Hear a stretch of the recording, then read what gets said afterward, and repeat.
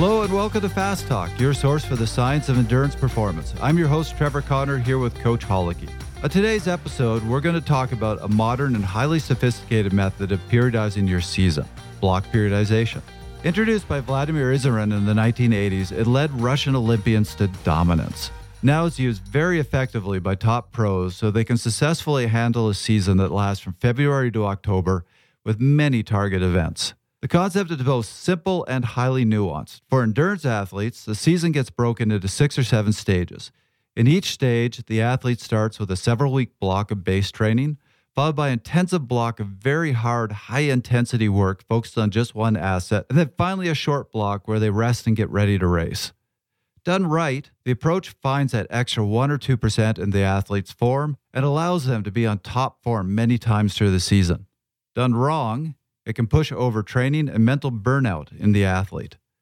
As a result, you'll get a mix of opinions from coaches when it comes to block periodization.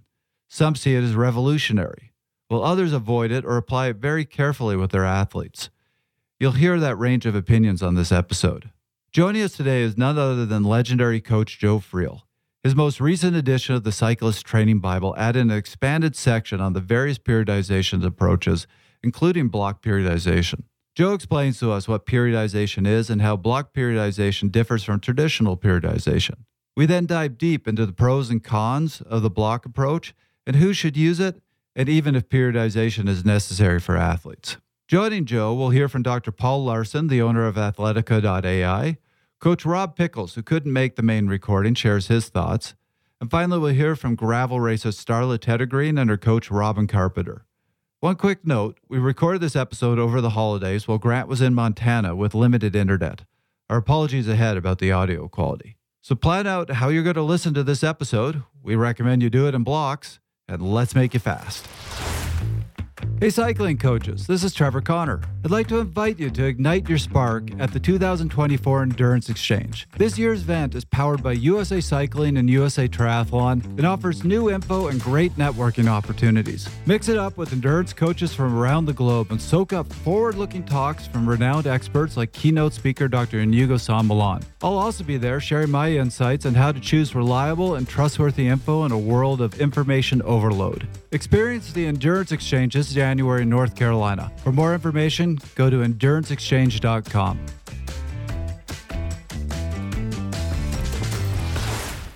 Well, welcome everybody. This is, I think, going to be a fun episode. We are talking from a distance. Joe, you're down in Arizona, and Grant, we got you up in Montana. Yeah, I think we got everything covered at this point. Yeah, we got the whole range. So, Joe, it's been a little bit. Welcome back to the show. Thank you very much. It has been a while. Yeah, no, always a real pleasure having you on the show. And today we are talking about specifically block periodization. You've given me the warning that it's not your major focus, but I know in the last version of the Cyclist Training Bible, you really built out the periodization section. I know you've been very interested in the different ways you can periodize your season. So excited to have you for this episode, and I hope we have a lot of fun with this. Well, periodization has always been kind of at the root of my coaching, actually. That's how I got started doing all of this, was designing training plans for athletes. And so it's still kind of high on my list. But as you mentioned, you haven't done as much with block periodization. And that's going to be, well, so first of all, I'm going to tell our listeners, we did a whole episode with you. This was episode 66. This is actually going pretty far back. Yeah. Where we talked about periodization in general. So anybody who's interested in all the different forms of periodization, what is periodization, and want that deep dive, that was another episode with Joe. Please go back, listen to that one, do the deep dive there. We're going to cover a little bit of what periodization is and the other forms. And so why don't we start there? As I said, you did a deep dive in episode 66, but just give us a 2-minute overview. What is periodization? Yeah, periodization, it's got several ways of doing it. We're talking about one of those ways today, block periodization. But I suppose we put it in a nutshell, if we just want to talk about periodization, the concept is that the closer to the race you get in time on your calendar, the closer to the race you get, the more like the race your training becomes. You start out doing very general in your training. General would mean things like you're probably going to be lifting weights very early in the year. But no place in a bike race or triathlon or running race do you ever lift weights. So that's very, very general. But as we move closer to the race, training starts becoming like the race. So as we get down to the last several weeks prior to the race, you're doing workouts which are very much like the events you're training for. Yeah, so Joe, I think I actually took this right out of your book, but this was the most succinct definition I've seen of training periodization, which is really quite simple, which is simply a division of the entire season program into smaller periods.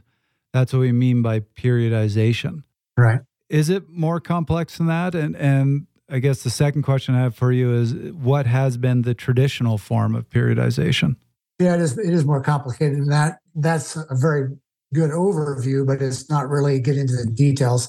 If we take it down to the details, we can start talking about different ways to manipulate the various aspects of training. Let's say there are three of these various aspects. One aspect is frequency of training, how often you train. The second one is duration of training, how long your workouts are. And the third element is the intensity of training, how hard or easy the workouts are. And through a mix of those things, we can get the athlete ready for the race. But that mix of those three things becomes what we call periodization. How do I put together all the pieces to have my athlete ready to go when it comes to race day? That's what this is all about. So if we look at periodization, we look at what we refer to as linear periodization, Joe. So the original mindset of this, and taking back to, as you noted, into the 50s, what did periodization look like before block periodization was introduced? It's referred to as linear periodization, is another way of defining this way of training in the going back to the 1950s, as you mentioned. The idea is that, as I mentioned earlier, that the athlete is starting to train much more specifically as the season progresses. And so what we do in traditional or linear periodization is the athlete during the very earliest part of the season. Now we're talking about really kind of like the end of the off season. The athlete just started to train again. You start at that point, start working on the frequency of training. So the athlete may be doing a lot of cross training. A cyclist, for example, could be running, could be cross-country skiing, could be doing lots of things besides riding the bike. But we're just putting in a lot of time, but they're not very long, necessarily long workouts, nor are they intense. They're very easy. That's this very early season, which I call the preparation season. This is when we're starting to get back into training again. Then we move into, in this traditional way of looking at it, we move into what is often called the general system or general season of training, the general period. I call it sometimes, or it's referred to as the base period.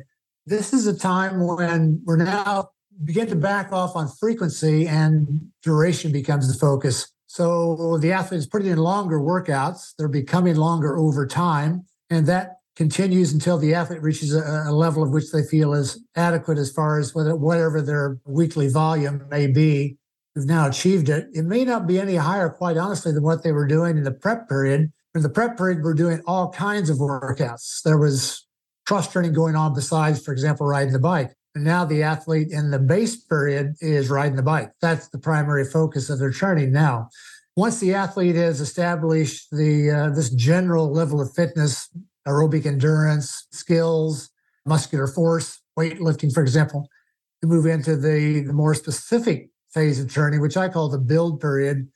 And that's a period where the workouts become a little bit shorter, but they become more focused on the intensity of the event we're training for. So if the athlete's training for a highly intense workout, we'll start seeing workouts that are much more on the high end, high intensity intervals, for example. So it depends really what the athlete is training for, what happens during this period, but they're now becoming much more focused. And as this period progresses, the workouts become more like the race. So if we're training for a bike race, for example, a road race, we might be doing this period of time is doing lots of group workouts. So if the athlete has started to experience the racing experience without it actually being a race, they may also be doing what I call C priority races. C priority races are those that have low value as far as the athlete is concerned. It's just something you're doing mostly to see how things are coming along.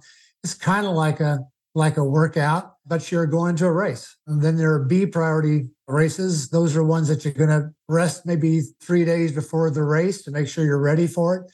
It's more important than a C priority race.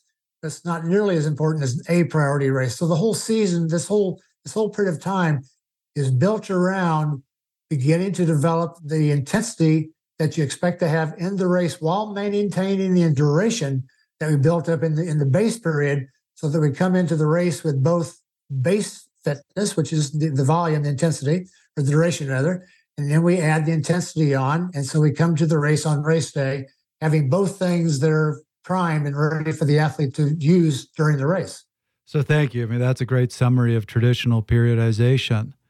Now let's contrast that with block periodization. The way I had always heard it is this was something that was introduced in the 80s, and you saw athletes for the first time. So it was in Russia. It was introduced by Vladimir Izarin, and at the time it was a secret. And you had all these Russian athletes showing up to the Olympics, and they were just absolutely dominating. People were saying, "What's going on here? What are they doing that's different?"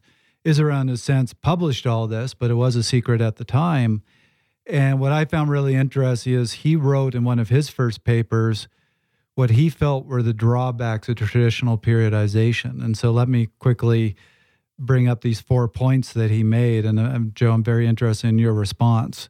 So the first one is he said there's just an inability with traditional periodization to have multiple peak performances. You can only really hit a peak once, twice, maybe 3 times a year. But what he really focused more on, and that's the next 3 drawbacks, is the issue he saw with traditional periodization is you are training concurrent systems at the same time. You're kind of hitting all the different systems, all the different assets to be a strong athlete in your sport at the same time. And he saw issues with prolonged mixed training programs like that. It can lead to burnout. It can just lead to stagnation. It gets boring. You're always doing the same thing. He pointed out that there can be an incompatibility of training different systems at the same time. So, for example, really long, slow bike rides are not something you should be doing at the same time that you're really working on your sprint, because those long, slow rides impact your ability to train that sprint power. And then his other concern was if you're hitting everything at the same time, you might not be getting enough of a stimulus on any given system to really produce the training adaptations that you'd want. So these were his criticisms of traditional periodization and became the genesis of block periodization. Joe, what's your feelings about this? I would say he's largely correct. You go down that list, he talked about basically how many A priority races can you do in a season. And I would really prefer that athletes only have really one A race. That's the best way to really reap the full value of linear periodization, is to get focused on one thing and bring that focus to a conclusion on race day. Maybe, as you mentioned, maybe 2 A races, at the very most 3. 3 is really pushing it. If there's 3, they have to be really spread out over time, over the course of the calendar. So I certainly agree with him on that. I also agree that for certain types of athletes, it can be overwhelming with the amount of stuff you're doing in a given week, amount of types of workouts you're doing in a given period of time. That can overwhelm the athlete to the point that he's never really getting focused on that the athlete needs to be developed to bring that athlete along. And we'll come back to this subject again a little bit when we talk about elite athletes, I know. And that really is kind of the last point there, which is generally what we're talking about is that age group athletes, non-elite athletes, are typically needing to improve a lot of things. They're maybe at 80%, and they need to get up to as close as they can to 100%, but they're probably not going to make it unless they have a really long period of time to build their training, which is why linear periodization has worked out so well for those athletes. So they have time to build all these systems over the time, over the course of an entire season to bring themselves to a peak. But elite athletes really probably only need the neighborhood of 1% improvement. They don't need 10%, they need 1%. Their fitness is already very high. They're unique individuals. That's why we call them elite athletes. They're not run-of-the-mill athletes. These are people who are from another planet, if you will. They are not the same as age group athletes in so many ways. So they've got this very small improvement they need, but it's very difficult to get that improvement if they're working on a lot of things at the same time. So they need to get very focused on working on just 1, maybe 2 things at a time so that they can bring their fitness around so they're ready to go on race day. So the way I always explain this to athletes when they ask me about this, all periodization is based on this concept of overload. And Joe, I actually reread your whole chapter on periodization earlier this morning. And as a member, that was right where you started. This whole idea that you need to do damage to a system. And then if you do enough damage, your body not only repairs that damage, but it super compensates and repairs that system better and stronger than it was before.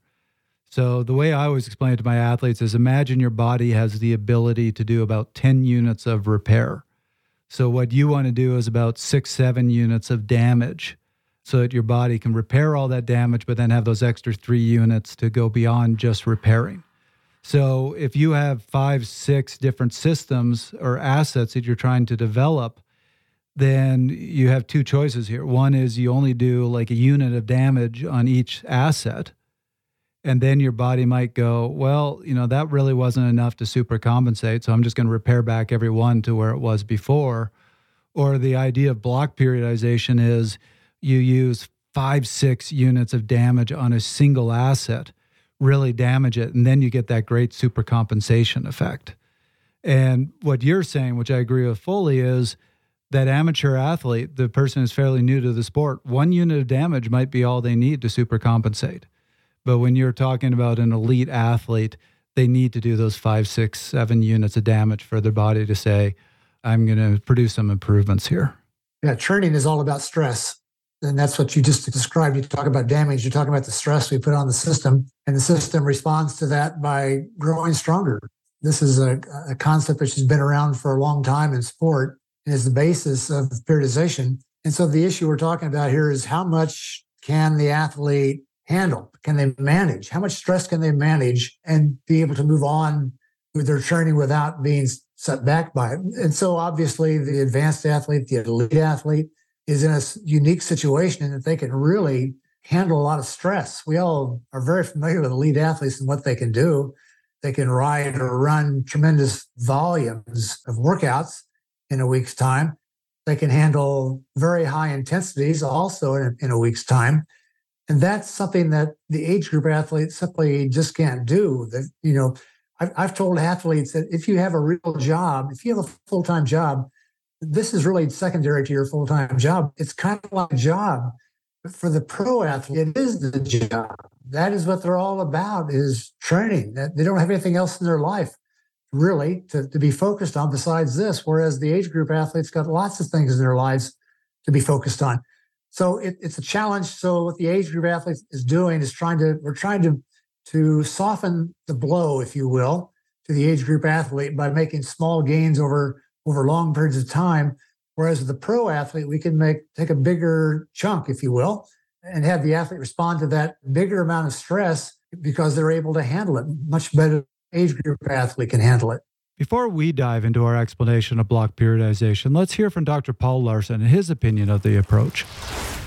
Big fan, actually, of block periodization because it provides a bit of a short-term target, like a nice stepping sort of target throughout an athlete's plan, as opposed to, having a race that might be a year or more away. I know that there's evidence that the classic periodization works quite well, but just for me, it makes life and training and coaching even a lot more interesting when there's a shorter phase to be able to train to get to that goal. And I think it's a more holistic sort of training pattern as well. Personally, lots of ways to skin the cat, as we know, with training, but I like the concept around the block periodization because you can bring in the key sets a little bit earlier and for good reasons to be able to prepare specifically for whatever the event that sits on the block periodization calendar. So let's really define this. What is block periodization? Yeah, block periodization is an interesting concept. The idea is we're going to focus on just 2 things in a week of training. For example, we're going to have what I call abilities. We're going to have a primary ability we're working on, and we're going to have a secondary, which is a maintenance of an ability. The maintenance is something we did in a previous block. The block may have been, 2 or 3 weeks long, we'll say. And in that period of time, we worked on, let's say, aerobic endurance. That was our primary focus. That's very early in the season. But now we've moved on from that. Aerobic endurance is where it should be. And we're moving on to something different for the athlete, which may be perhaps stamina, the ability to maintain a relatively high intensity for a relatively long time. That usually comes somewhere after endurance. So the athlete is going to do, I don't know exactly how many, but let's say 2 or 3 workouts in a week's time that are focused on stamina, the thing we really need to improve right now. We don't need to get a gigantic amount of improvement because the athlete has already got exceptional stamina. We just need to get that last 1% is what we're after right now. But we're also going to maintain the aerobic endurance that we did in the previous block. So the athlete may be doing 2 or 3 stamina workouts in a week, which are challenging, but the athlete is also doing aerobic endurance workouts during the week, but far fewer of them, because now we're just trying to maintain that ability. It doesn't take nearly as much to maintain the ability as it does to improve the ability. So consequently, we can get really focused on the primary thing we're trying to accomplish here for this athlete right now, which is stamina, perhaps. So just to give the contrast here, when you're talking about a traditional periodization model, a mesocycle, so that's your long cycles in a season, might be 12, 13, 14 weeks, but you're going to be training multiple assets at the same time. The idea of block periodization is your cycles, these blocks or mesocycle blocks is what Israel referred to them as. They are much shorter. They might only be 2-3 weeks, but in that 2-3 weeks, you are just hammering one particular asset and then maybe maintaining 1 or 2 others is what you're saying. So you really build that asset, then you go into that next block, focus on another asset, and you're maintaining the asset from the previous block. Yeah, I'd agree with that. That's exactly what we're trying to do in block periodization, which is why it's primarily focused or best for, I should say, for elite athletes. Those who can handle this type of training are few and far between. So again, if you're an age group athlete, this is probably not the thing for you. There are a few athletes you run into who are age groupers who are really at the extreme of their sport. They probably could turn pro if they wanted to. For whatever reason, they're not doing that.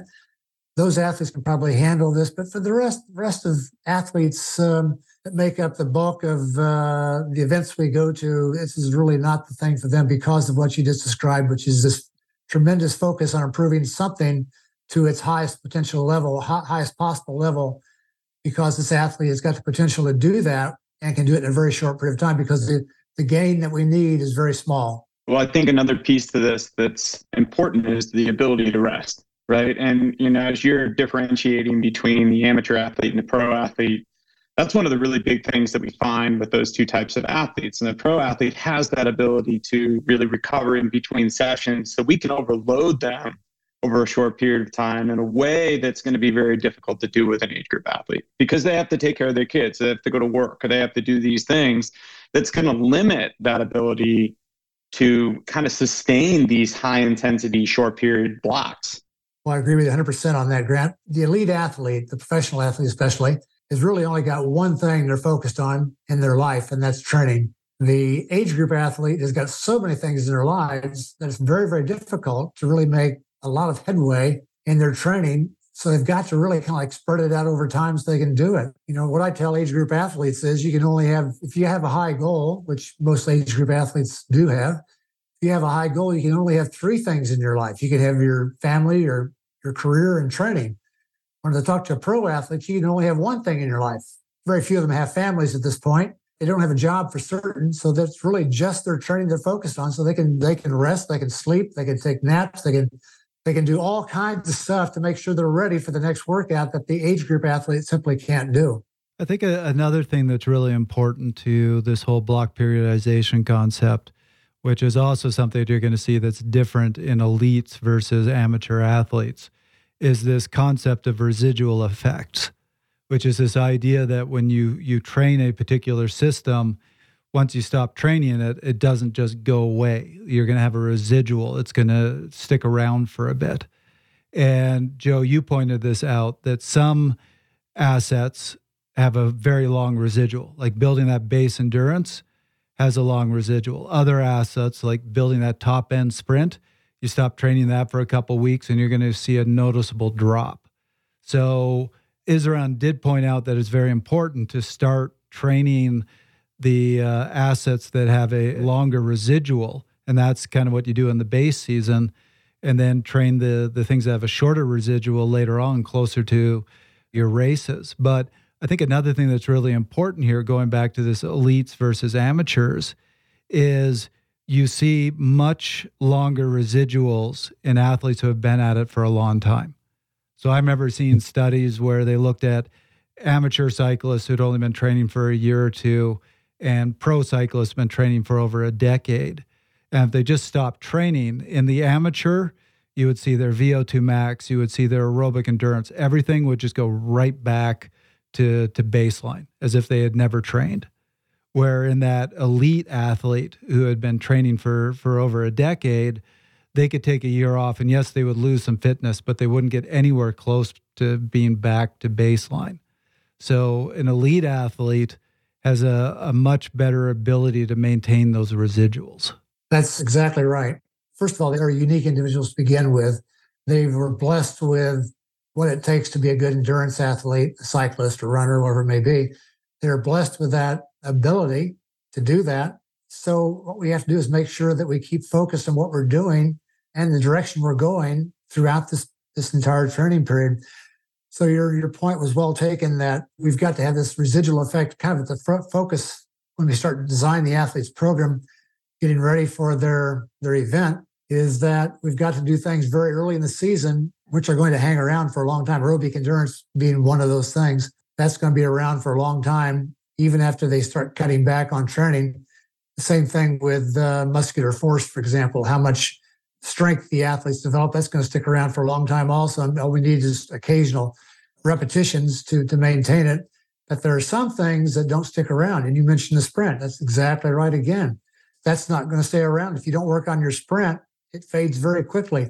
So this whole thing is very complex, and it takes somebody who wants to really give it a lot of thought to design a training plan for this.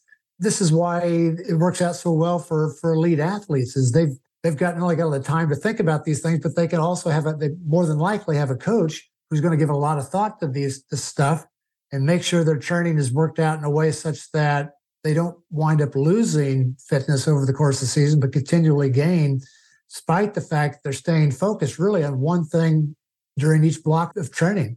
So I think the last important thing to point out about block periodization, at least looking at Isran's model of it, he breaks the season into what he calls stages. And each stage has 3 key mesocycle blocks in it. So, and he calls them accumulation, transmutation, and realization.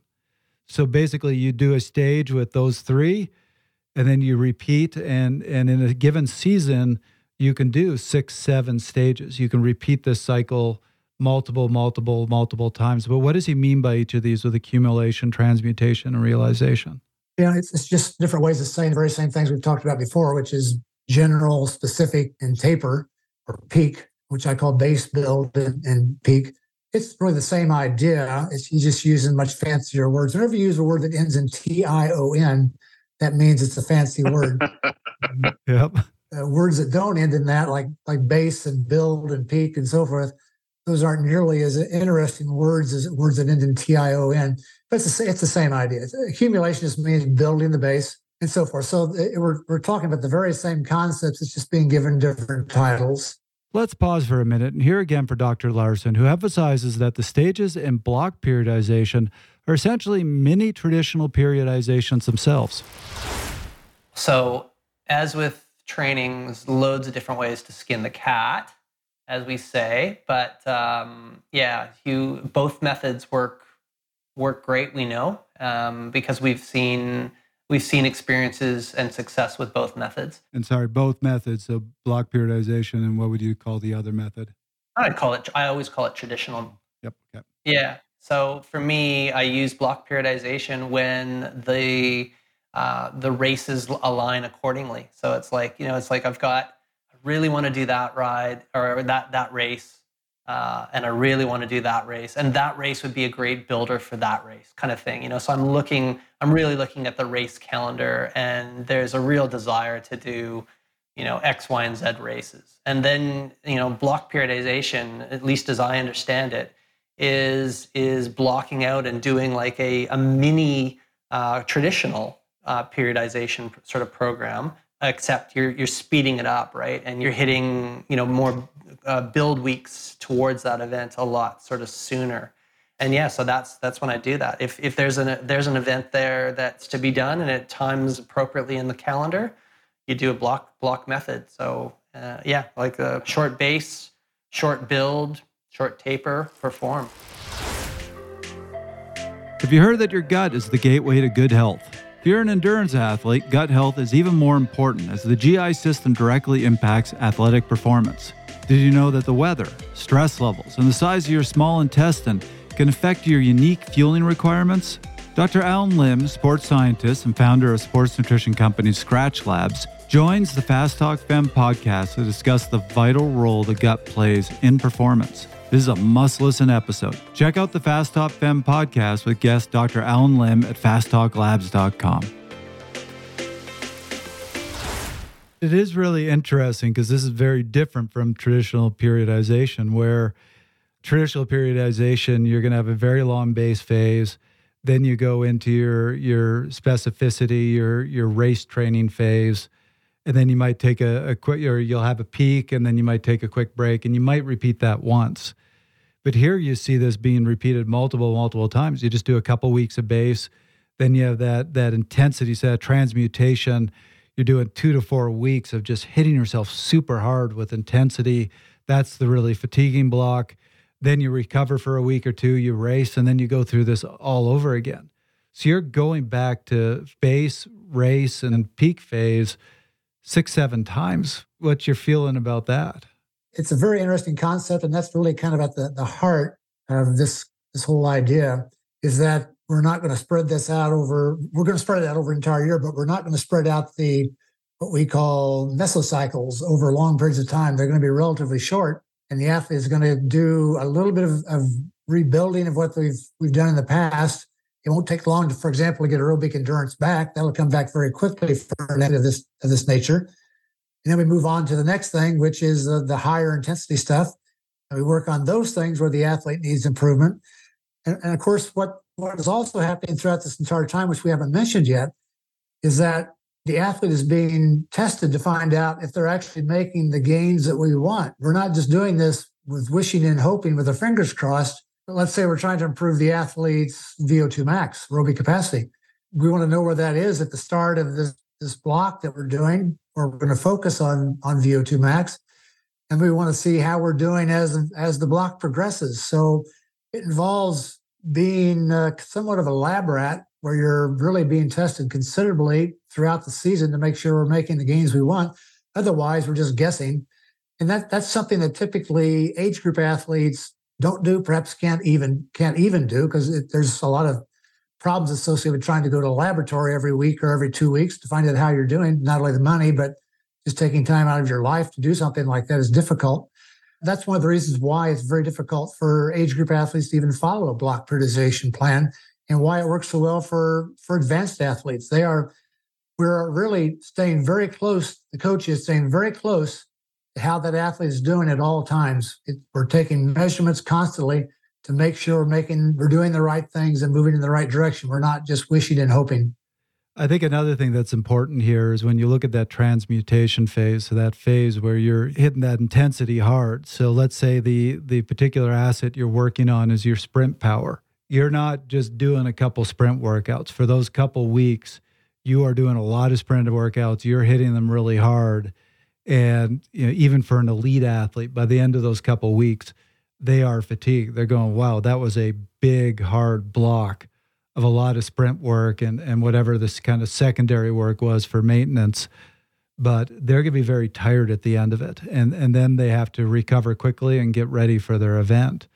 I'd imagine that's something that an elite athlete can handle pretty well. I would worry about an amateur athlete pushing themselves into an overreach or an overtrain phase doing that. Yeah, if you ever read about Cavendish's training, you get this idea of how difficult it can be. If we think of sprinters as it's like a natural ability, which it is to some extent. It's quite true. but it's got to be continually maintained and nursed and improved upon. Otherwise, an athlete like Cavendish is not going to be able to maintain it throughout, for example, the build up to a Grand Tour, which I understand he's going to do the Tour de France again next year. But that's the sort of thing that type of athlete needs to be very focused on is how do I make sure I'm not overdoing it? He could just spend his entire preparation period just sprinting, but that's not going to give him the results he wants. There's more to it than that. He's still got to get to the finish line. If you can't get to the finish line, there's no reason to have a sprint. So he's got to have some level of aerobic endurance. He's got to have some level of stamina to be able to get there, and then he can unleash his sprint. So all these things are put together in a very meticulous manner so that he comes to race day with all these things lined up and ready to go for him. It wasn't something that just happened haphazardly. It's something that happened because there was a very specific plan designed around this preparation. Well, I can give you an example of it from my own experiences. My old coach probably used a bit of a hybrid between the traditional periodization and block periodization. So as we were getting towards key events, he would follow a bit of that block periodization approach where we would do that transmutation phase and we would have one workout that we would just hit really hard. And the time I really remember is when we were getting ready, I think this was 2006 Canadian Nationals, was in Quebec City. Joe, I'm sure you've probably seen some of the races in Quebec City and that hill that you have to hit. It's about a 3-minute hill, super steep. And we were doing 14 laps where you would go up this hill, and we knew that was the key asset to develop. So several weeks ahead of Canadian Nationals, we found this hill that was very similar to the hill at Nationals. We were motor paced, and we went and did 14 repeats up this hill, and every time we had to be well over 400 watts. And I can tell you, by the 14th time up the climb, every workout, there were only a couple riders left. It was just killing everybody. I remember getting through it a few times, and by the 10th, 11th time, you're just seeing stars going, there just couldn't be anything harder. And there was some truth to that. When we got to Nationals, it was 14 laps, but you had 15, 20 minutes in between each hill climb to recover. So everybody's dying at Canadian Nationals. We're getting to the 10th, 11th time and going, yeah, this hill hurts, but it's nothing compared to those workouts we were doing. And everybody did really well. So that's the kind of transmutation, hit that system super hard type workout. Yeah, exactly right. Reminded me of my college days. I was a runner in college, and this is back a long, long time ago when we were still doing Zatopek intervals. Emil Zatopek was the kind of the forerunner in the late 1940s, early 1950s for how to train for running. And I used to call it intervals till you puke. We would do these 400-meter intervals. Actually, in those days, it's 440 yards. The tracks in the U.S. weren't metric in those days. So we had 440-yard intervals, and it was extremely challenging. It made the race day seem a heck of a lot easier, but somehow we always got through it. Not only is it hard, there are other challenges with these high-intensity blocks. Let's hear from Starla Teddergreen and Robin Carpenter with some of the other challenges. Like, honestly, that just sounds like it would mentally crack me. Like, I like the variety and I like the change and just knowing day after day after day that I'm going to be slogging it out. And then it's like, okay, you get through that, but then now I'm just resting. I don't know. I would absolutely mentally struggle with it. Physically, sure, I could get it done, but mentally, I personally hate doing the same workout over and over again, or even twice. Honestly, sometimes is dicey for me from a mental fragility standpoint. Now I know why you and Grant worked so well together. It makes it too easy to compare to like where you were the previous week, and to then sort of get up all in your head about like, oh, am I getting worse? Am I getting better? I like to mix it up a lot more, and just maybe not like mixing up totally different energy systems necessarily, but having the workout, just maybe it's the total exposure time is exactly the same, but just having it be a slightly different shape where I can like just have something new to focus on and not be comparing it immediately to what I was doing last week really helps for me. I mean, this is a great example of where you can go wrong with this type of training now. I mean, it is incredibly difficult. It's a huge load. And I think you have to be, as you mentioned earlier, Joe, it's so much about the balance of when you're loading, for how long you're loading, when you move to the next piece, and how you come back and forth. The guidance is crucial because you can do, honestly, you could do one extra session and push somebody into overtraining out of overreaching. Yeah, you're exactly right there. That's the reason why the coach really needs to be present. That's the best situation always. It's when you're working with an athlete at this level and they're doing this type of training, the coach needs to be there at the workout, or at least somebody representing the coach needs to be at that workout to make decisions. When do we stop? That's the first decision. When do we stop doing this workout and call it a day? Sometimes the athletes, and probably most athletes actually, will push themselves beyond their capacity to handle it and thinking they're doing themselves some real good, but actually what they're doing themselves is a lot of harm. And so somebody needs to say, enough, let's call it a day. And so that's always challenging for an athlete to do. So the type of workout Trevor was talking about, that is really the big problem is when do you stop that workout? When do you call it a quits? When I was in 440s as a runner, it was the same thing. Back in those days, the coaches didn't pay much attention to how the athlete was responding. They mostly paid attention to what they had in their mind. And everybody had to do the workout regardless of how they responded to it or not. But things have changed a lot since then. We've become a lot more intelligent today about how coaches should work with their athletes to make sure we don't push them beyond, which is how you get going on a bout of overtraining or extreme overreaching. To give an example of this, and I'm glad you both brought this up, just that importance of the rest after you do this. There's a study led by Dr. Ronestad. I think this is from 2012. I can't remember. But the title of it is Effects of 12 Weeks of Block Periodization on Performance and Performance Indices in Well-Trained Cyclists. And in this study, they saw some real performance gains, some real improvements in these athletes using block periodization. But to give you an idea, here's the protocol. It would have the block would have 1 week where they would do 5 high-intensity sessions in that week. And these were not easy high-intensity sessions. So they would destroy these cyclists for a week.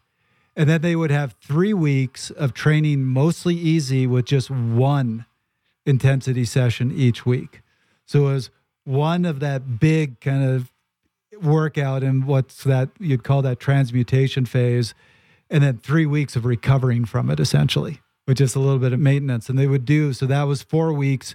They repeated that 3 times over the 12 weeks and they saw huge gains.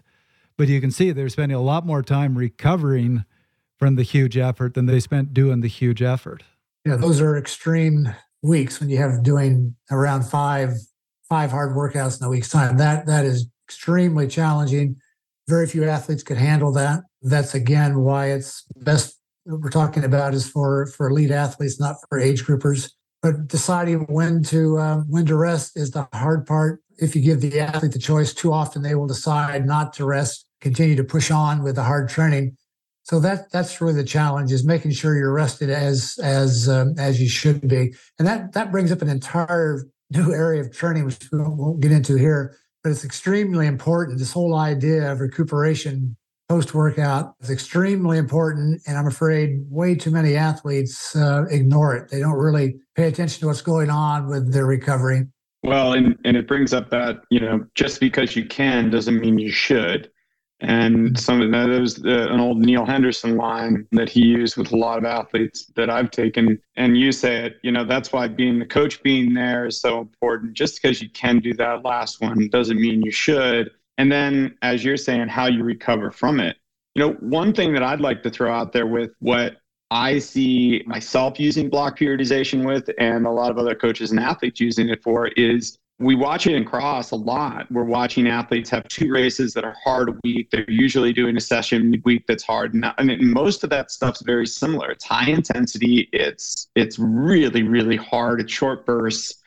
But we're watching people go through a period of time where there's a lot of that racing, and then they're leaving the racing for 2 weeks, 3 weeks, 4 weeks at a time, and then just focusing on base. This is where I'm watching some elite athletes use this idea of block periodization. Well, okay, I'm getting my intensity out of racing, I'm going to take a little recovery after this high intensity race block.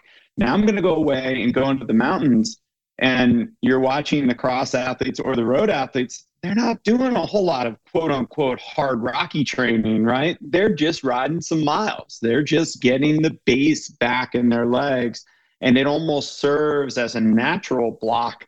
And this is maybe why we're able to see these frequent peaks over and over again over the course of the season. Yeah, this whole idea of how do you prepare an athlete using block periodization is very, very complicated.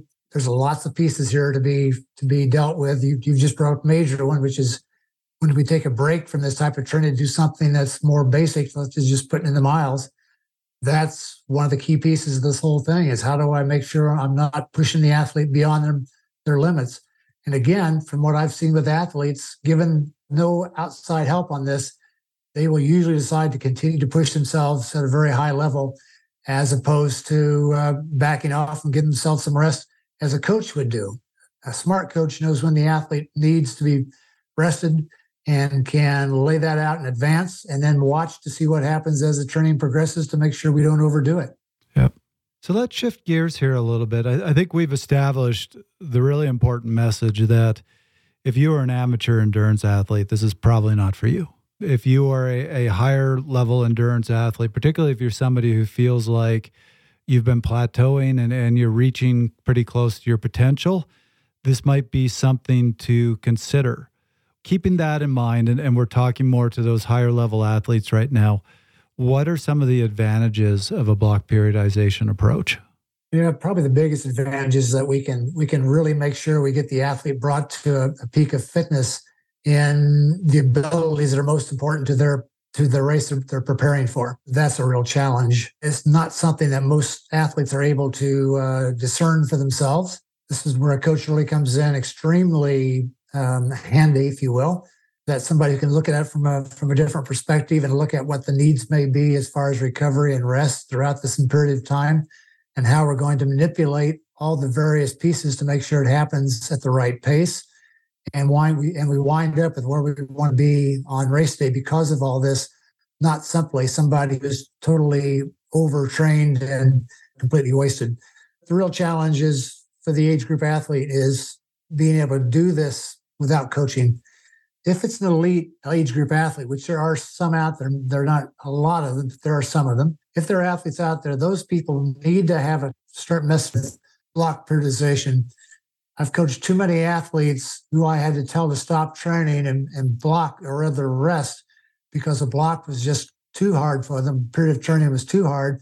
And we need to rest now more than I thought we would, whereas the athlete was willing to continue on. And that's usually a disaster when the athlete decides to push themselves a little bit harder because they think they can handle more. Yep. So just going back to some of Isserun's writings, a couple of the benefits that he brought up is that ability to peak multiple times in the season. And you certainly see that, when you're talking about the current professional race calendar, that's critical because athletes are expected to be on form for so much of the season.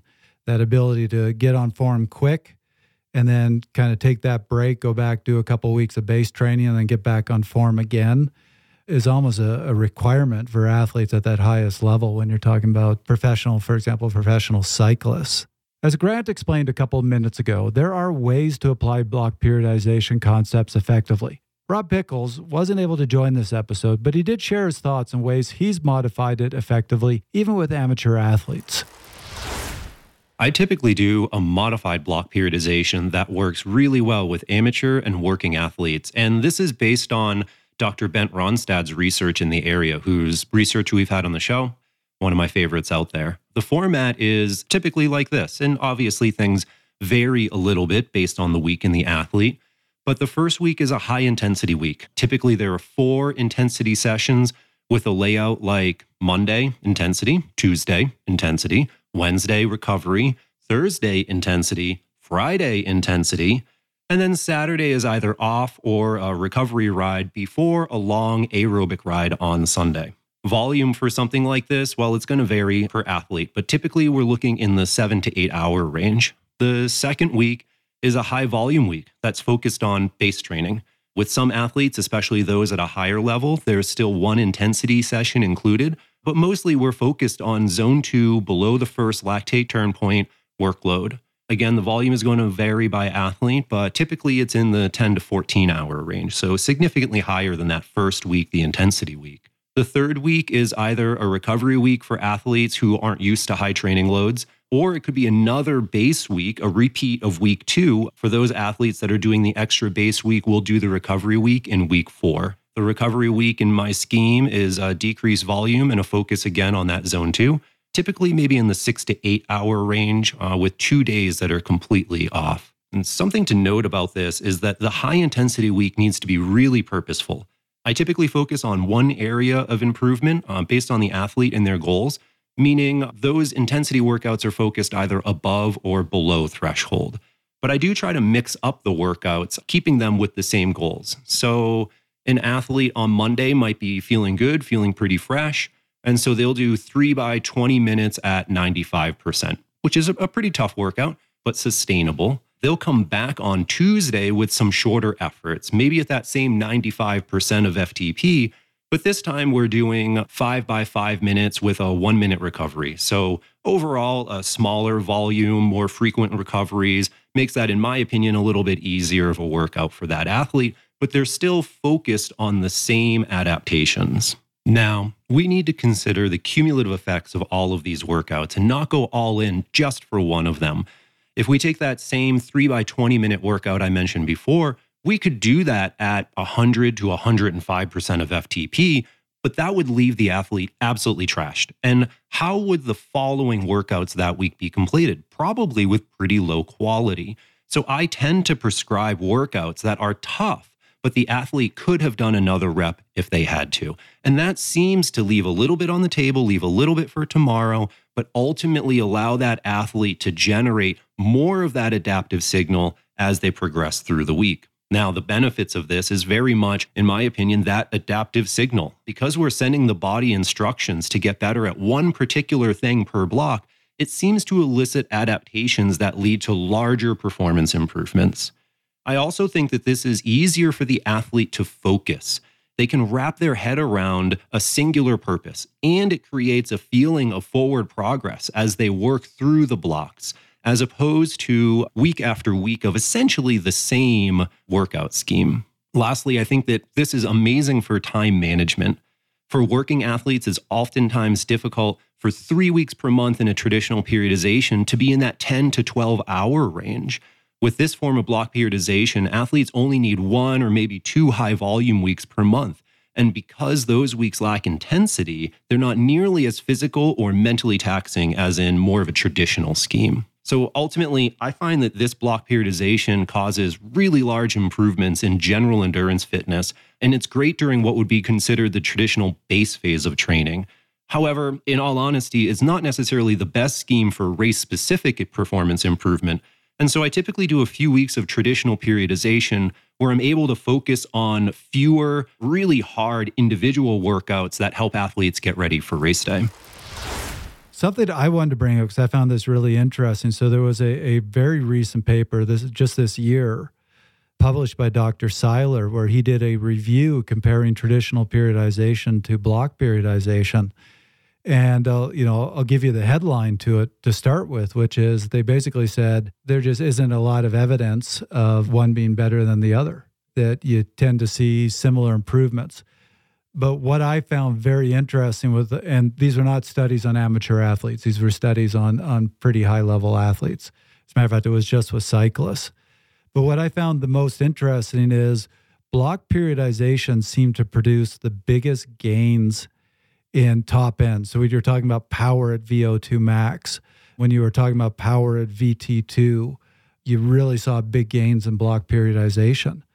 But interestingly, once you started getting to the lactate thresholds, when you started getting to aerobic endurance, block periodization didn't have any benefits. As a matter of fact, in one study, you really didn't see block periodization raising VT1, so that aerobic threshold, that what can you sustain for long periods of time, didn't really seem to improve that very much. So it seemed like block periodization was great for really bringing about that explosive top end, but might not actually be the best for building that really good base aerobic engine.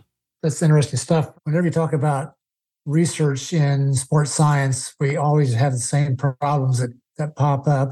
Number one is that there's usually a small number of subjects. 20 people is a big number of subjects in a sports science study, whereas in a medical study, they'll have 10,000 subjects to see what happens when you use a particular drug. So that's always questionable. And then you have the range of improvements. You'll have somebody who improves a great deal and somebody doesn't improve at all. In fact, gets worse, and a lot of things in between. And so we start looking for averages and drawing conclusions from those averages. The studies are often quite short, a few weeks, whereas good studies go on for a few years. But that's kind of what we're stuck with when in sports science, because there's not a lot of money behind putting these studies on, and we've got to make do with what we've got at the time. So there's always some limitations when it comes to sports science research on what conclusions can we draw. I would tend to trust more what we find out with individual athletes. And what I've seen from individual athletes who have used block periodization and have somebody guiding them through that is that it's very effective. They did extremely well using this system. Could they have done just as well if they had used a non-block periodization, perhaps linear periodization or some other variation on linear periodization? We don't know.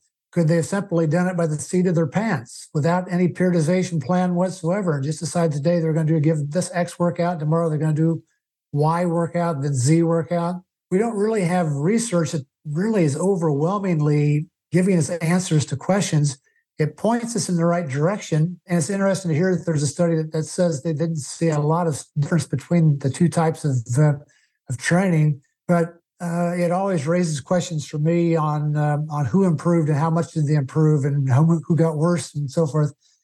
These are always difficult subjects, but again, I agree that we need to be looking at research because it gives us at least some idea of what's going on. Otherwise, we're stuck strictly with opinion. Well, I think it's really, sorry, Trevor, it's really interesting though when you look at this and kind of what you're noting there is using it with specific athletes in specific ways. If we know that athlete thinks that way in blocks, I really want to go and give this a go for these 2 weeks, or there's a break in the race calendar where it makes a lot of sense to target one specific thing for a period of time, that may be where we're seeing the benefit for athletes. But understanding that somebody doesn't necessarily think that way, or that's not how they're kind of wired, that's one of the things that most of our research can't take into consideration, right? What's the individuality of those athletes and what do they look for and what are they asking for? And so what you bring up, Joe, I think is a really good point. There are places to use this, but for me personally, it doesn't have to be one or the other. I think that's where I've used it with my athletes. And as I said before, with their racing, we come out of a racing block. We've got some time to work on base. We're going to focus on base. Or we came out of a racing block recently with an athlete and they said, okay, I feel amazing, but the only thing I'm missing is high end. And so we were able to make a transition here over 2 weeks, really focus on high end and see where that took them down the road. So I wasn't going to go there, but you two have brought this up. And I think this is a good conversation, particularly because, Grant, I know you prefer to figure out your athlete day to day. But I'm going to read the conclusion of this 2023 study from Dr. Seiler, where they say, we do not find evidence in the available research literature that a specific periodization model, so they were comparing traditional to block, is consistently more effective in trained road cyclists. But then it goes on to say, neither do we find evidence that a periodized training model is superior to a day-to-day programming approach, combined with a polarized pyramidal training intensity distribution, ensuring adequate recovery from day to day. So they're taking it a step further and saying, if you are just planning day by day, but you're planning it effectively, that can actually be just as good as periodization. So I'm going to throw it to the two of you. How do you feel about that? Is that going too far? No, it's not going too far. I've got a friend who's a triathlon coach. He's coached several world champions, Ironman winners. He knows his stuff. He puts on camps for his athletes throughout the winter. And what he tells me is the most important thing he does every day is shakes the hand of each athlete and looks them in the eye and says, how are you feeling? He says that's the most important thing he does every day, and he can learn a lot from that and from decisions on how the athlete in that day relative to what they have planned. And I think he's got a real point there. When I was in college, for example, the coach was telling you about those intervals till you puke a while ago. He was right there with us. He was looking us in. He was talking to us. He knew how we were responding. He could make decisions based on all the information he was gathering at the moment. He wasn't doing this through training peaks. He was right there at that particular time with that athlete, talking to them and drawing conclusions about what they could do in training that day, and perhaps even going forward based on all the information he's gathered, which is really probably what we'll see more of that with elite athletes than we'll see that with age group athletes. Age group athletes are largely coached by coaches who are working at some distance away. Usually they have Zoom conversations, but elite athletes typically have their coach with them or somebody else who can step into the coach's place, an assistant coach who can help out. And that makes a world of difference, being able to see what the athlete is experiencing and to hear from them how it's going is the most valuable information you can get from the athlete. Well, I think, you brought up Training Peaks, and this is one of the things where I think Training Peaks can do a really good job. The comment section and some of the things that they're trying to do with the smiley face or the frowny face, they're trying to give that same type of information to a coach that you would get being in person with that person. If I get a comment every single day, I'm going to watch how those comments change based on the load and based on some of the things that we're doing. And you're going to know sometimes by their mood where they are before you're going to see it in their workouts. But one thing I will say with this idea of day-to-day, I think day-to-day is important. And I think that ability to be agile and to move is important, but a clear plan of attack over a period of time, whether that period of time is 2 weeks because you're really dealing with something specific, or you're looking at a period of time of 4 months or a year or whatever that is. I think the two things to me that are really crucial with it is the ability to have a plan and a direction and where we want to go and how we're going to do it, but then the ability to be agile, the ability to change, the ability to look and do something different becomes really important as well. So while I do like that idea of like, okay, we're gonna shift on a dime here and we're gonna go do something else, I think the value of periodization in general is in building a plan and having a plan of attack and a direction. One of my favorite sayings is that a goal without a plan is really a wish. And what we're talking about here is planning. How are we going to plan? We're talking about the how-to. There's many ways of doing it, but a plan is necessary to be working toward a goal. It shouldn't be done simply by the seat of your pants. I think the coach I was talking about was trying to make decisions to alter the plan going forward from what he's learning about the athlete on a day-to-day basis, which is exactly what we should be doing. It's what the athlete should be doing for themselves also, but most athletes are not that good when it comes to making decisions, subjective decisions about how they should train. They're usually continue to push just as hard as they possibly can and see what happens. So that's a very good point, Grant, and I certainly agree that that's critical to the success of the athlete. Yeah. That actually is very much in line with where I wanted to take us with this episode, which was that question of what ultimately are you doing with periodization? And something Dr. Seiler brought up, but I'm going to particularly point out there's a researcher who's been publishing stuff very recently named Dr. Kiley, who has been challenging periodization in general, saying it's not really that based on physiology. And one of the counter arguments I've heard is, particularly with block periodization, we're trying to zero in on, quote, energy systems. But we've already talked about this on the show in the past, that you can't really focus on a particular energy system, that all training tends to hit the same pathways. It's just not that specific. So trying to say I'm just going to work one asset, not always the way our physiology works. And so I'm not sure I personally go as far as Dr. Kiley, but if anybody's interested, he has one particular paper called Periodization Theory, Confronting an Inconvenient Truth. But my question to the two of you, which is I think where you're going, is perhaps an athlete who knows what they're doing, working with a good coach, can train day to day and do a fantastic job. But maybe the value of a creating that yearly training plan, of having a periodized structure to it, is just to keep the athlete directed and in control, to remind the athlete it's February. You shouldn't be going out and killing yourself. Conversely, maybe just the one benefit of block periodization isn't so much that you're targeting a particular asset. I would argue the benefit is more having that elite athlete who has to do a ton of training stress to get an adaptation, to have them know that 2-week period's coming up where I'm going to have to kill myself, but then I'm going to rest. So I think I can get through those 2 weeks. And it's just about going really hard. Yeah, I agree. Those are very good comments along the lines of what should be happening. Sometimes I'm sorry we ever called it periodization. Maybe it should have just been called planning. Periodization has almost become a dirty word in some circles. I see athletes on social media talking about periodization as if it's something that is really bad for you. It's not that way at all, but they've jumped to conclusions because they've read a research study someplace that found there were some faults with periodization. As it is with any way you would design a training plan for an athlete, there's always going to be faults. The issue is, can we find those faults and correct them as the athlete is progressing through their workout, through their week, through their month, through their year? Can we keep making changes and updating the plan so that it's more in line with what we're aiming for as the final goal for this athlete?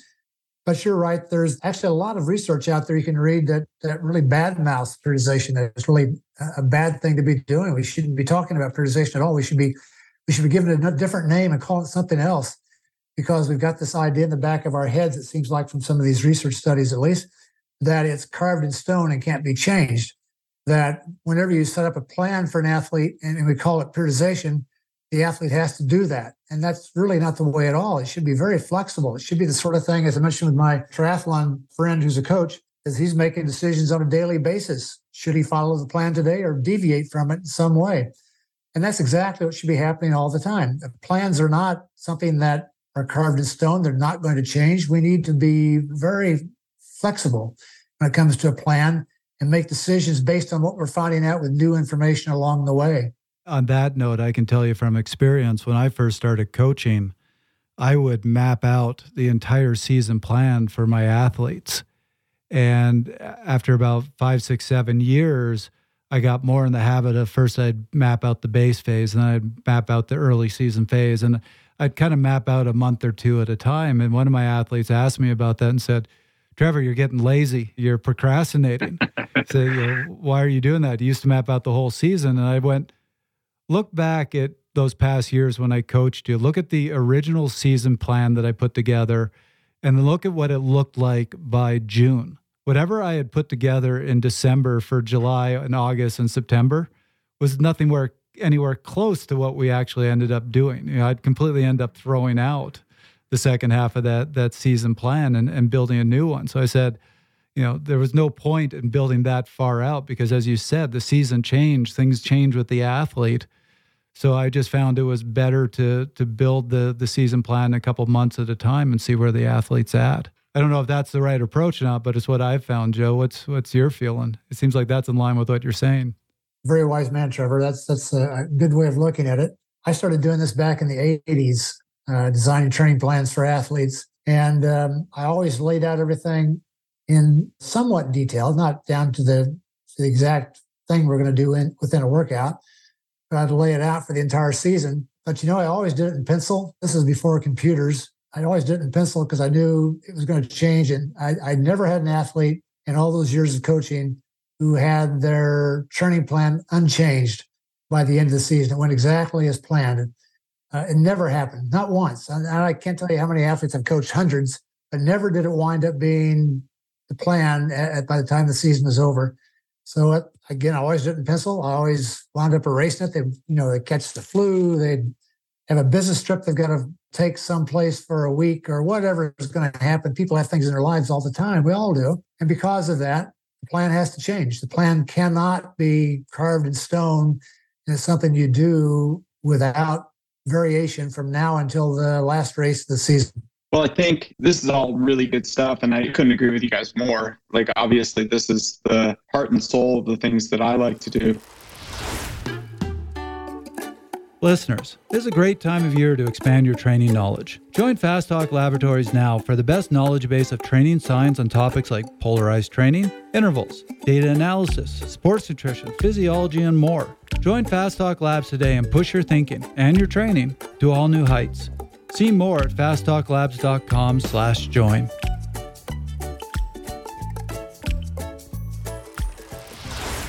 The big question I think I'd like to ask going forward is, we've talked a lot about where we can have advantages to using block periodization or disadvantages to using it.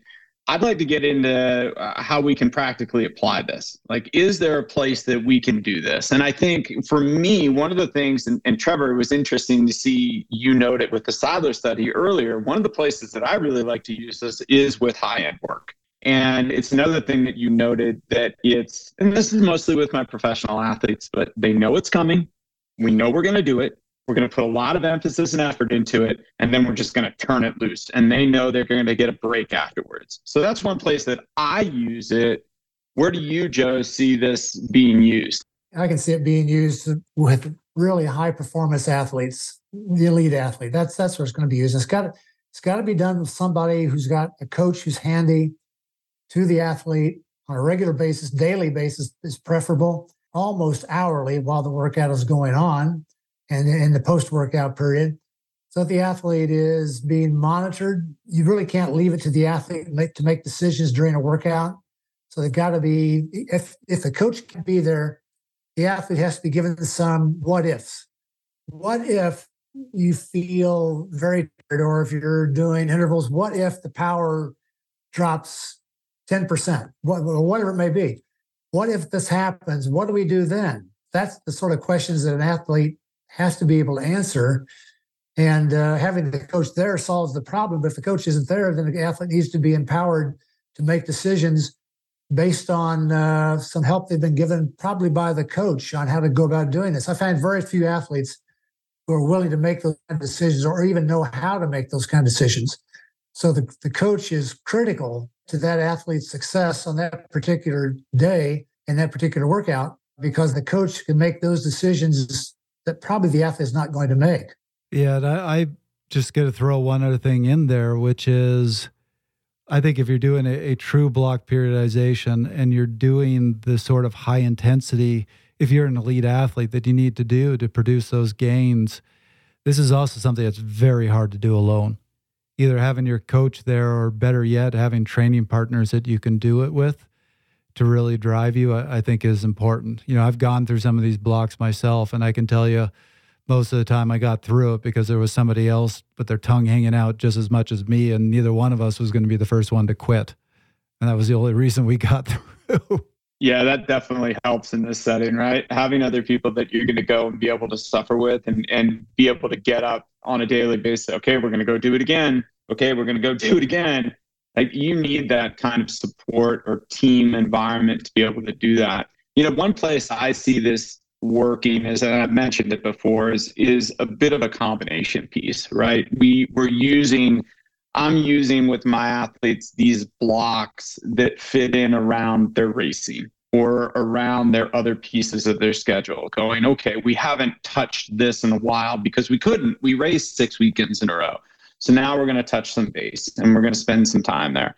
Or, you know, we haven't hit any high end, so we're going to put some emphasis into that. I think personally, looking at this and exclusively doing block periodization for the typical athlete is just really dangerous. There's just a really, really good chance that you're going to overtrain. You're going to put yourself in a pretty big hole. Yeah, this is a type of periodization. I don't believe I ever used it with any athlete, and I've been coaching for a long time and a lot of good athletes, but I've always been just a little bit hesitant to do it because of coaching at all the athletes I've coached, with very few exceptions, have been long distance coaching. That's why Training Peaks came about, is so I could coach athletes without having to be there hand in hand with them. But the athlete's got to be able to make decisions. And if the athlete is not the type who can make those decisions, then it's better off to do something different. So I've tended to stay away from this. In fact, I have stayed away from it over many years. Not that it's not a good way of training an athlete. I think it's an extremely good way of training an athlete, but it raises lots and lots of issues and lots of questions about how we're going to do this. The most important being How do I make decisions on a daily basis if I'm not there? So we've been having a good conversation here. We are definitely over time, which I don't mind because it's been a great conversation. But Joe, I think where I would like to finish this out, you have made it very clear that this is not something that an amateur or master's athlete should be considering, or at least, if they're considering it, they should be really giving some thought to whether this is the best approach for them. So my question to you is, what would you recommend as an alternative to that master's athlete, to that amateur athlete? What sort of approach do you think is the way they should be going? Most athletes will do really well just by following a traditional linear periodization. The most common has been used, for, something like 60 years, something like that. This type of training has been around. There have been world champions, Olympians, people at all levels have achieved extremely high performance using that type of training. And it's relatively simple to follow. It just requires you to do certain basic things and follow them for a long period of time. The bottom line, I would say, I guess, is if you have a full-time job, you're probably better off not doing block periodization. You're better off doing some other form of periodization. And I would recommend, if you're not in sports science, just follow a linear traditional periodization plan, and you should do fine with that. Great. Well, guys, I think it's time to start closing this out. You both know how we finish out with our 1-minute take-home messages. Joe, I have a feeling we know what yours is, but we'll let you go first. What do you feel is the most important message here for our listeners? Well, it's basically what I just said. The most basic thing here is that you've got to have some knowledge of what you're doing before you do block periodization. It's really not cut out for most athletes. It is very complicated.